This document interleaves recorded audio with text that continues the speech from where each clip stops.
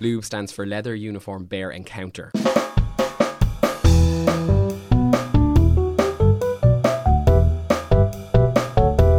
A year ago this month, a trailer was released on Vimeo for the annual Folsom Street Fair in San Francisco. For those out there who have never been or have never heard of it, the Folsom Street Fair is the world's largest BDSM and leather event. People travel from all over the globe to participate in or watch the multitudes of debauched activities on display, all in beautiful broad daylight across several blocks of Folsom Street. Given the fair's over 30-year history and the fact that it's based in the world's technology capital, I probably shouldn't have been surprised that a trailer would be released in the run-up to the event, but I was, and it was magical. In the style of a Bob Fosse-esque musical, mustachioed, leather-clad muscle men sway and snap their fingers, bare asses are spanked in time with the music, women dressed as show ponies prance while bears in chest harnesses shimmy. It's a glorious, kinky kaleidoscope of people of every race, gender, and size. Its final shot, originally focused on one man, slowly pulls out to reveal the entire cast joyously writhing and moaning in a big pile on the floor. The music ends, but the moans continue as the credits roll. To me, this 5-minute short film was the moment that leather and kink went mainstream. Never mind the 50 Shades of Grey books. This marked the first time I saw something so beautifully deviant and slickly produced come directly from those communities and reach a mainstream audience in a way that was fun and raunchy, but also playful and inviting to those currently outside the community. But how did we get to this point? I'm Shauna Scott, and this is our Sexual History Podcast, where we talk about sex and history and more sex. Today I'm hanging out with Dr. Conor Von Buggy, a UCD lecturer and pillar of Dublin's leather community. We're going to talk about the history of the leather community here in Dublin and worldwide. And just for all of you out there, I understand that the leather community is a massive umbrella with tons of different kinds of people in it. But because we only have 20 to 30 minutes on this show, we're just going to talk about the gay male leather community. Conor, thank you so much for coming in. Thank you very much for asking me. So let's start at the beginning. Where did the leather community come from?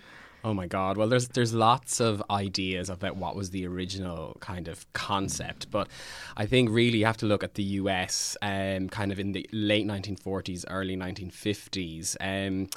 Kind of after World War II, biker culture became quite a thing, especially in the early 1950s. Yeah. And a lot of gay men began to become attributed with that grouping, almost not as a backlash against the kind of more effeminate gay culture, but they wanted to be seen as more masculine, and they thought that this kind of culture was much more masculine. So we had so that's kind of really how it started. So it was kind of almost like a pushback against stereotypes almost, exactly. And in doing so they eventually became a stereotype, which is kind of interesting. But so kind of it started that way. So it really was biker culture, which is where it started. And it was exactly the same way in Europe. I mean, in Los Angeles, I think it was like the mid-1950s, the very first gay biker club started. Yeah. I'm trying to think of their name. I think Satires or something like that, I think they're called. And then there was biker clubs in San Francisco. And then in the 1950s, again, biker clubs appeared in Berlin and in Amsterdam. So it kind of began to spread from the 1950s onwards. And because when I think of that time period, I think of like these big kind of gay icons like Marlon Brando and James Dean, and like the really tight jeans and like leather chaps and everything. Like It really was kind of like almost cinematic. Very much so. And it also then became almost like stylized and associated with gay culture.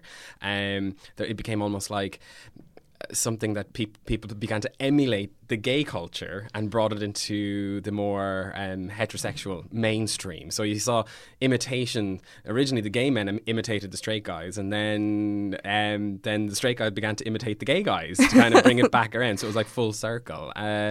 So it really did start with biker culture. And here in Europe, for example, the actual collective grouping of gay fetish clubs is called ECMC, which is the European Confederation of Motorcycle Clubs. And now very few of us actually ever get on a bike, but it's that's kind of how it all began. And do you think these things, like these groups, sprung up independently of each other and just had the same kind of idea, or was the European, was that kind of in response to the American, like, biker clubs and things? I think it's just, even back then, you know, even without the internet, you know, word travelled. Yeah. And it became kind of more prominent. There was, I believe in I think it was like the late 1950s, there was a famous riot that involved gay leather men. I can't remember the name of it now, but that appeared in international news. There was also some articles in Time magazine in the 1950s about a nightclub in San Francisco that called the Toolbox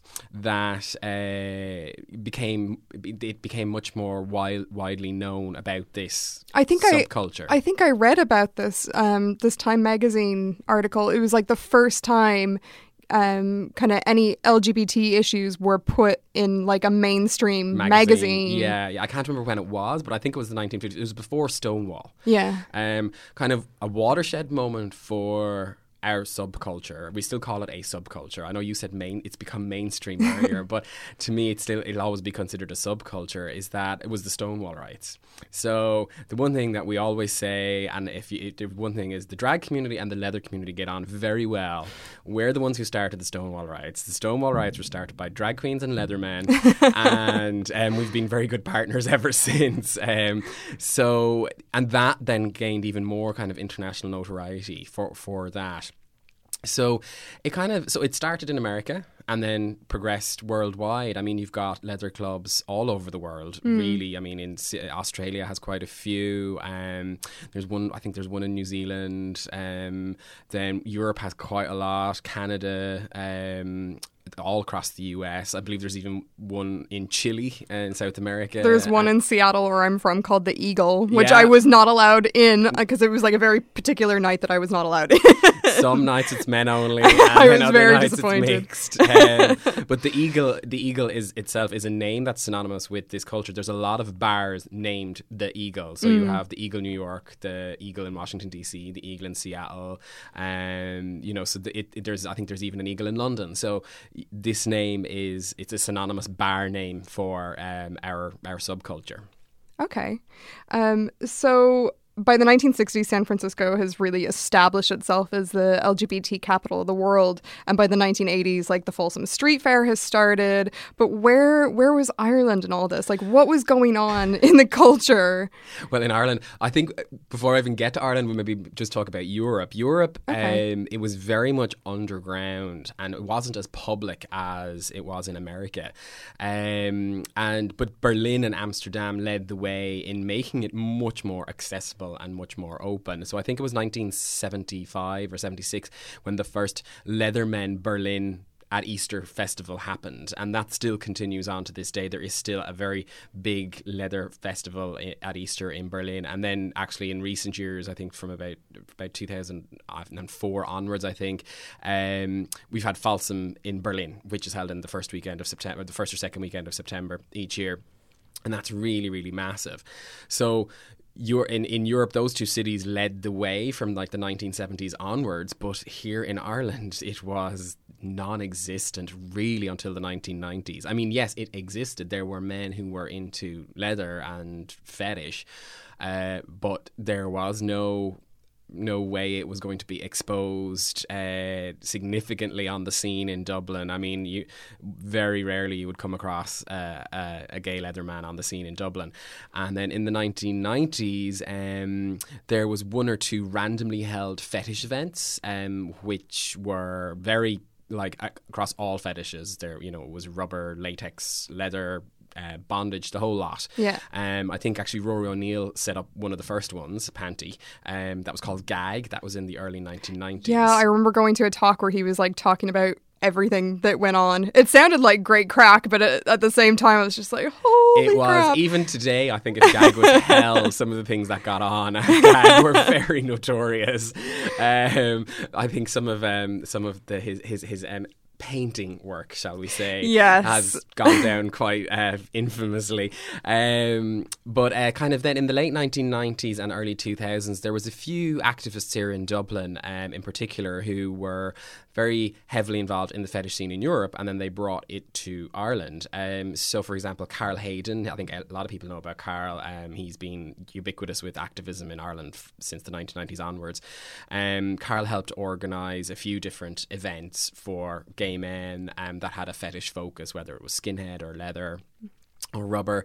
And then also you have Joe Harnett, who came back from Chicago in the 1990s and set up a group which eventually became Lube. It was called Lube. That is a fantastic name. I know. And I have friends who were involved in that, and I think I managed to attend one event when I was in my very early 20s before Lube kind of faded into the background. Lube stands for Leather Uniform Bear Encounter. And Joe in particular, he basically put an ad out into I think GCN asking could anybody interested in leather meet up in Outhouse, and that kind of took place in the early 2000s. And Joe himself then went on to be the first Irishman to participate in International Mr. Leather in Chicago a few years later. And then that then brought some prominence into our community. And so Lube went on for a few years. And then kind of, I think it was about 2008 or so. I can't remember the exact years. But we had another group called Rule, which was, oh my God, what was that? What did that stand for? Rubber Uniform Leather Encounter, I think, possibly, and that was that group went for quite a while, and it was kind of met relatively regularly on a kind of like a 3-monthly basis, and that ran for about 2 years.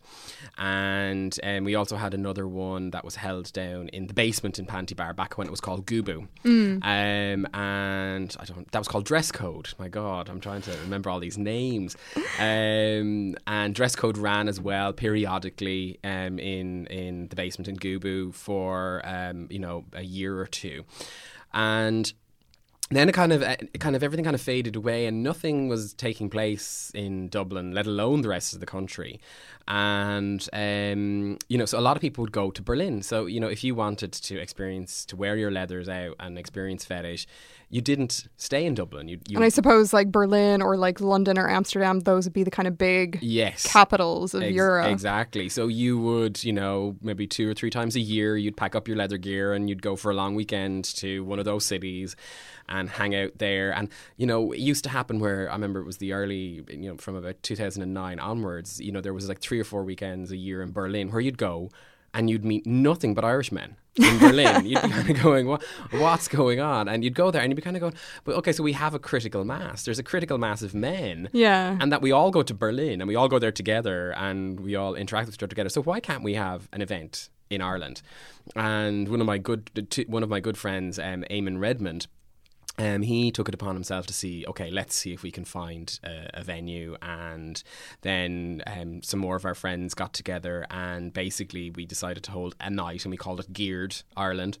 And that was in 2013. And since then, basically, we found a venue that supported us. And so Geared Ireland has been the longest running leather and fetish gay group in the country. And we hold events pretty much once a month, whether it's a full club night or whether it's just going out on the tear in our gear in the city. So we've basically been the apex of the community and the most visible aspect of the community here in Ireland for the last 3 years. And we're now becoming we are a member of the European Confederation of Motorcycle Clubs, so we're part of the bigger European network. And we are continuously trying to have different types of events. Many, we have bondage workshops, we have sales of gear where we sell our secondhand gear to get new people into it.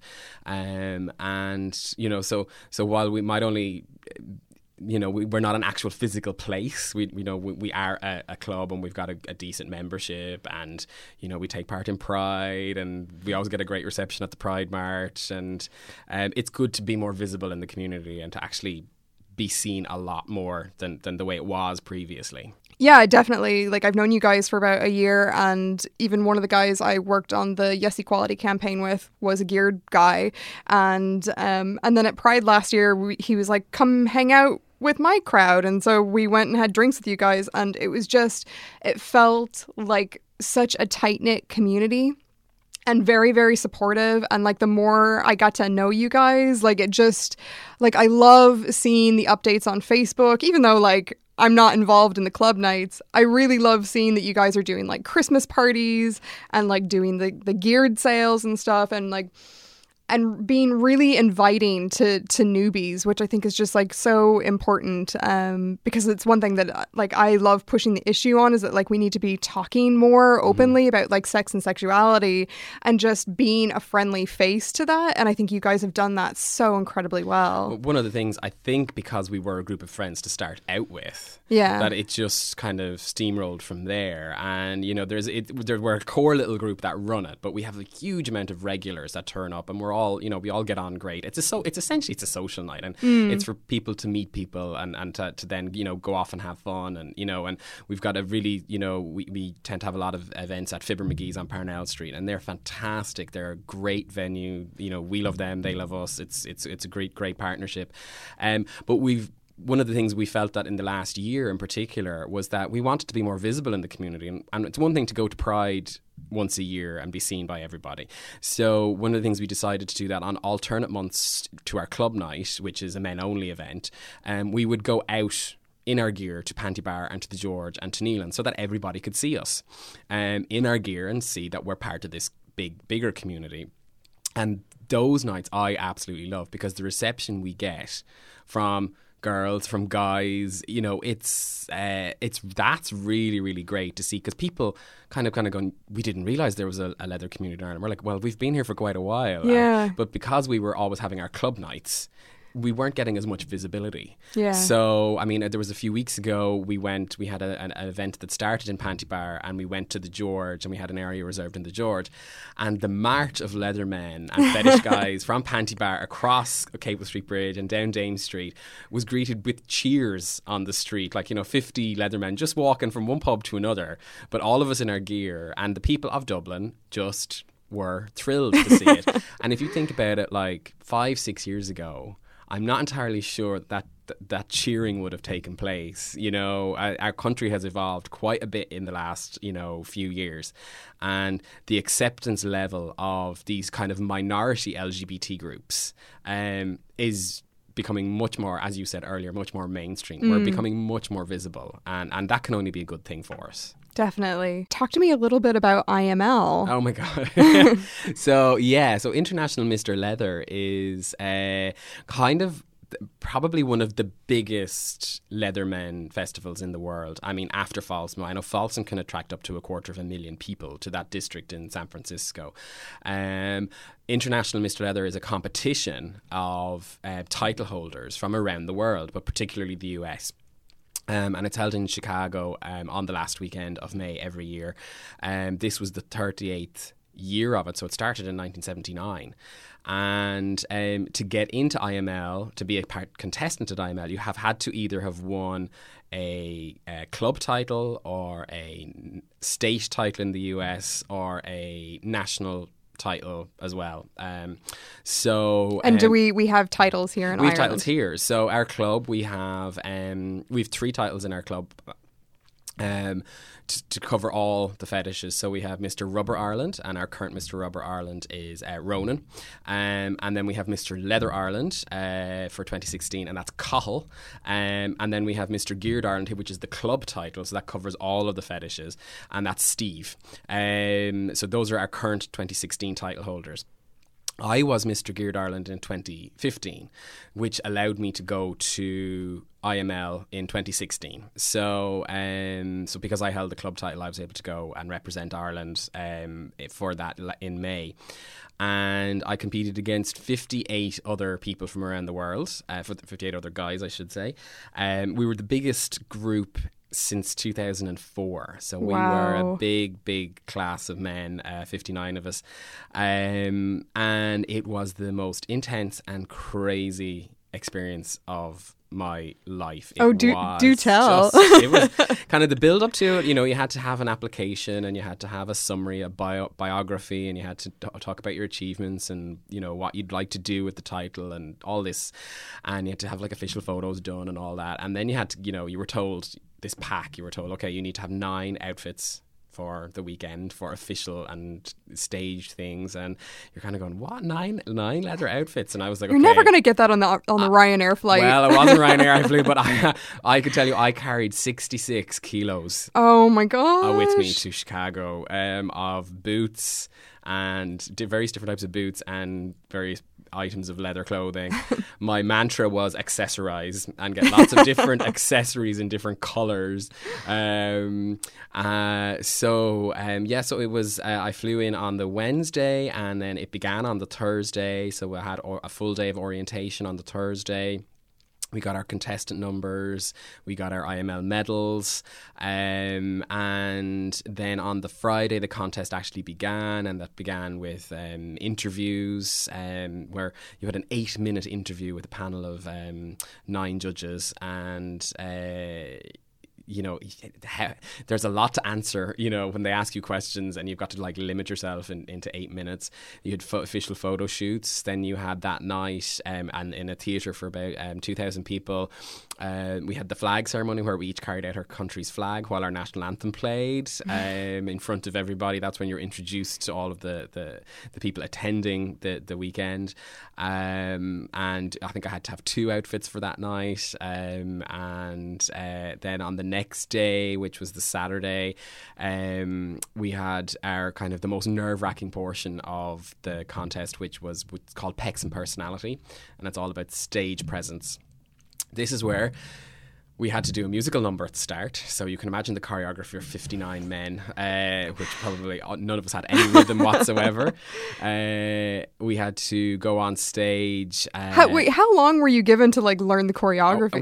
We were in the theatre, I think, from about 2 p.m, and we were on stage at 9 o'clock that night. So it was a long day, but the choreography of that was, well, it was easy enough, but it was just the stage is quite big, so you need to know your entrances and exits and timings, and you know, 59 men are in their boots going around under the lights doesn't help. But Pecs and Personality, you have to show your physique, so your body, and you have to show your kind of your spontaneity on stage. So you get a random question based on your application while you're standing on stage in a pair of boots and a jockstrap in front of under these hot lights with 1,000 people in the room, over 1,000 people looking at you, and you've got to be spontaneous and answer a spontaneous question. And what was the question you were given? Oh my God, my question was bizarre because it was nothing in relation to my application, and I think the look of disgust on my face when it came out, I think, was photographed widely. I had a question of, so Conor, we believe that the following 3 sports are very famous in Ireland and popular in Ireland: hurling, Gaelic football, and rugby. It gets better. So if you could pick one of these 3 sports and pick one of the judges to be on your team, which sport would you pick and why? Which judge would you pick and why? What would you get them to wear, and what would your club rules be? So that was my question, and I had nothing about sport in my application. So that was my spontaneous question to ask, and I was flabbergasted when I got it, but I think I recovered well. I basically I brought camogie into it, and I concentrated on the one and only female judge we had. So, brilliant. That got a kind of I didn't realise there were some Irish women in the audience, and I got a big cheer off them while I started talking about camogie. The Irish, like, no matter where you go in the world, you're always going to get like this really awesome welcome, because I don't know what it is about Ireland that just like everybody associates with and they just love so much. And actually the whole Irish contingent that were there got a big reception. We were very well received there. Then on Sunday's the finals, and on Sunday the top 20 are announced. So out of the 59 men, 20 go forward to the finals, which is a whole extra kind of almost like mini competition on the night. And I was very lucky. I got into the top 20, I was in shock when it was announced, because if you look at the photos of me, I'm completely oblivious to the fact that my name was called out. And then we had to give, so the top 20 then had to give a 90-second speech on a topic of their choice, which was timed, and if you went over, your mic was cut off. And can I just say, like, before you go into like the content of your speech, I heard it like when you posted it on Facebook. I listened to it, and it was just so poignant and just so timely, because it came around the time of the Pulse nightclub shooting. So could you just talk a little bit about that? Sure. The speech I hadn't the speech I had written about a month in advance, and to practice it, you know, in the hope that I would get into the top 20. And only 2 people had heard it before I left. And I was just, you know, just to gauge if they thought it was good. And so then the Pulse nightclub happened, and it was only about a week before. It happened a week. It was a week after my speech. So my speech happened, and then the Pulse nightclub happened the week later. And that was, a lot of people spoke to me about that. But my speech was essentially about, everybody looks at Ireland as being this amazing example of equality, but it was a very long and tough road. And so I spoke about the Fairview Park murder in the early 1980s, and just Declan Flynn's murder to me, and what happened out of it at a time when our community was illegal, and to go from that to full equality in my lifetime, in 32 years, just shows you how tough it has been, but also how resilient our community has been, but also how Ireland has evolved. And it was, but I wanted to highlight to the world, basically, and to the people at IML, that, you know, we can stand here on these stages and do all of these and make these speeches, but actions speak louder than words. And there are so many countries around the world where it is still illegal to be gay, and gay people are still being killed and oppressed just for being who they are. I had been to Tanzania in early May and had met with a group there. And when I heard what their lives were like, I realised how amazingly fortunate I was to be born in Ireland, and that I was able to live in a country that has full equality. So that was what my speech was about. And so it wasn't about leather, and it wasn't about, being internet. What would happen if I was International Mr. Leather? I just really wanted to show that Ireland can evolve, and our community and the whole of the public can evolve with us, and that was what my speech was about. And I remember, I walked off the stage completely frazzled, because if there's one thing about being a lecturer when you're talking, is that you talk to people, and you see people in front of you and you talk to them. On stage at that Harris Theatre in 5,000 people, I saw nobody. The lights were so bright, and the stage and the outer area where this audience were sitting was so black, I projected into nothing. So that to me was a bit of a shocker. So I remember I walked off the stage thinking, oh my God, that was awful. And I completely was oblivious to people cheering and clapping, and and then I was getting I'm still getting messages from people saying how it brought a tear to their eye and it made them remember the struggles, and that it was very poignant. And then a few weeks later then was the Pulse nightclub, and I got a lot of people commenting about my speech then. So for me, that was the pinnacle of my IML experience, that I was able to get into the top 20 and deliver that speech. And everything that came afterwards, I think half an hour later I was back on stage wearing a jockstrap and chaps and a chest harness, waving. And then I had to go and put on all my full leather formals for the final announcement of the winner. And, and the experiences I had in the backstage area, and with all of my 59 or 58 brothers that were at IML with me. I mean, we're a family now. We have this amazing bond, and I can travel the world and see them. But that speech that I delivered was to me the most important thing that I did there. And I know I did the podcasts for Gay Community News, and they were quite popular. But my speech was I would have been very disappointed if I wasn't able to deliver that speech. So I was very, very grateful to And him is it still on YouTube? Can people still see it? Yeah, it's on my Facebook page, and it's if you go to the IML 2016 page on YouTube, I think every single speech, all of the 20 speeches are there. All of the pecs and personality questions are there. So if people want to go and see that GA question, they can. No problem. But for me, IML was like, it was an amazing experience. It was crazy, absolutely crazy. I was getting about 4 hours sleep a night. I was surviving on protein bars and apples and coffee and vitamin B tablets, and it was like nothing I had ever experienced. And if that's what being a supermodel or being famous is, I don't want it. No way on earth. It was fine for 5 days, but it was pretty crazy. And, you know, we were very fortunate with Geared as well that actually one of our committee members, John, was actually one of the judges at IML as well this year. So we had this kind of like double impact where one of the 9 judges was our secretary of the club, and then I was participating. And then last year, Kevin Murphy, he took part at IML and he came second, so it was a huge big thing.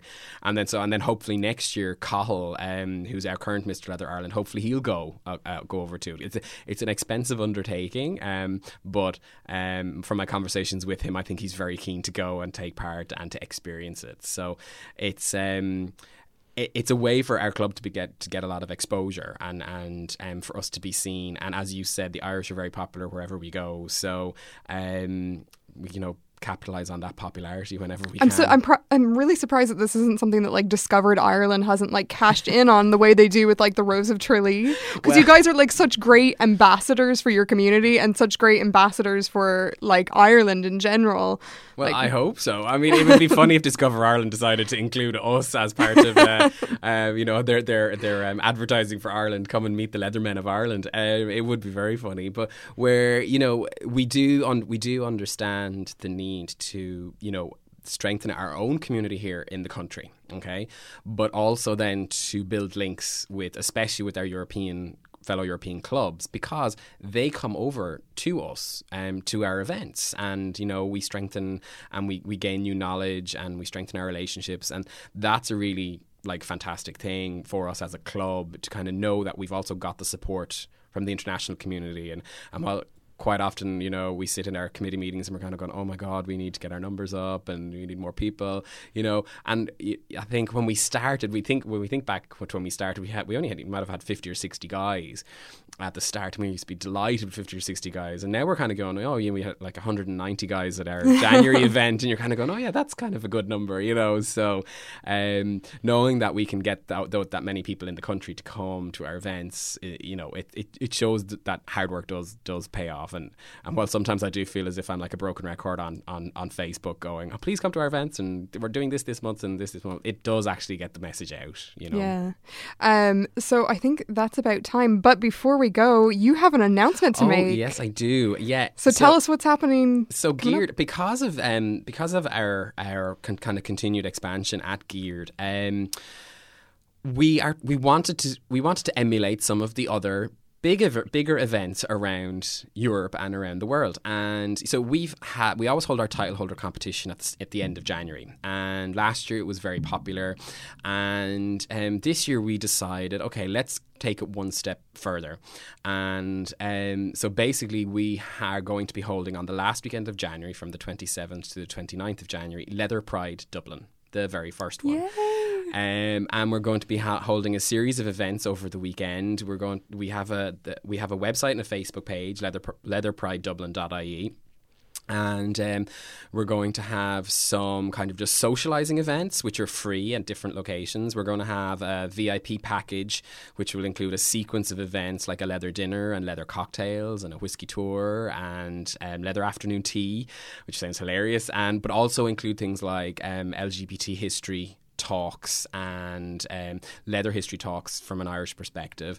We will have our big title holder contest as well on the Saturday night, and for that we're opening it up to the whole community. So guys and girls can come along to that as long as they're in fetish gear. So if you want to come, you put on your leather, put on I will bring my harness. There you go. You'll be perfect. So, and we're going to be the Nivnock crowd in Dublin. That's the pansexual fetish group. They're going to be advertising it for us as well, to get some more of their involved in it. And we hope that the whole weekend will be well attended both nationally and internationally. So it's a big step for us because it's a lot of organising, and we're going to have to do a lot of advertising and things like that. But we really hope it's going to be a big success, and hopefully it'll then become an annual event because Leather Pride Amsterdam, Leather Pride in Antwerp, you've got Leather Prides all across the US. And, London has Full Fetish Week, so I know we can't compete with that. But, there's a core group of us here, and we're committed to kind of getting this going. So we hope that January will be a big success and that it will broaden people's horizons in Dublin. Well, that sounds wonderful. Thank you so much for coming. Men of Ireland, Men of Europe, get yourselves down to one of the Geared Nights. You can follow them on Facebook. What's the Facebook? Geared Ireland. Just Geared Ireland. Geared Ireland. Okay. And our website is www.gearedireland.com, and we also have a Twitter handle as well. Amazing. Thank you so much for coming in. I'm delighted. Thank you very much.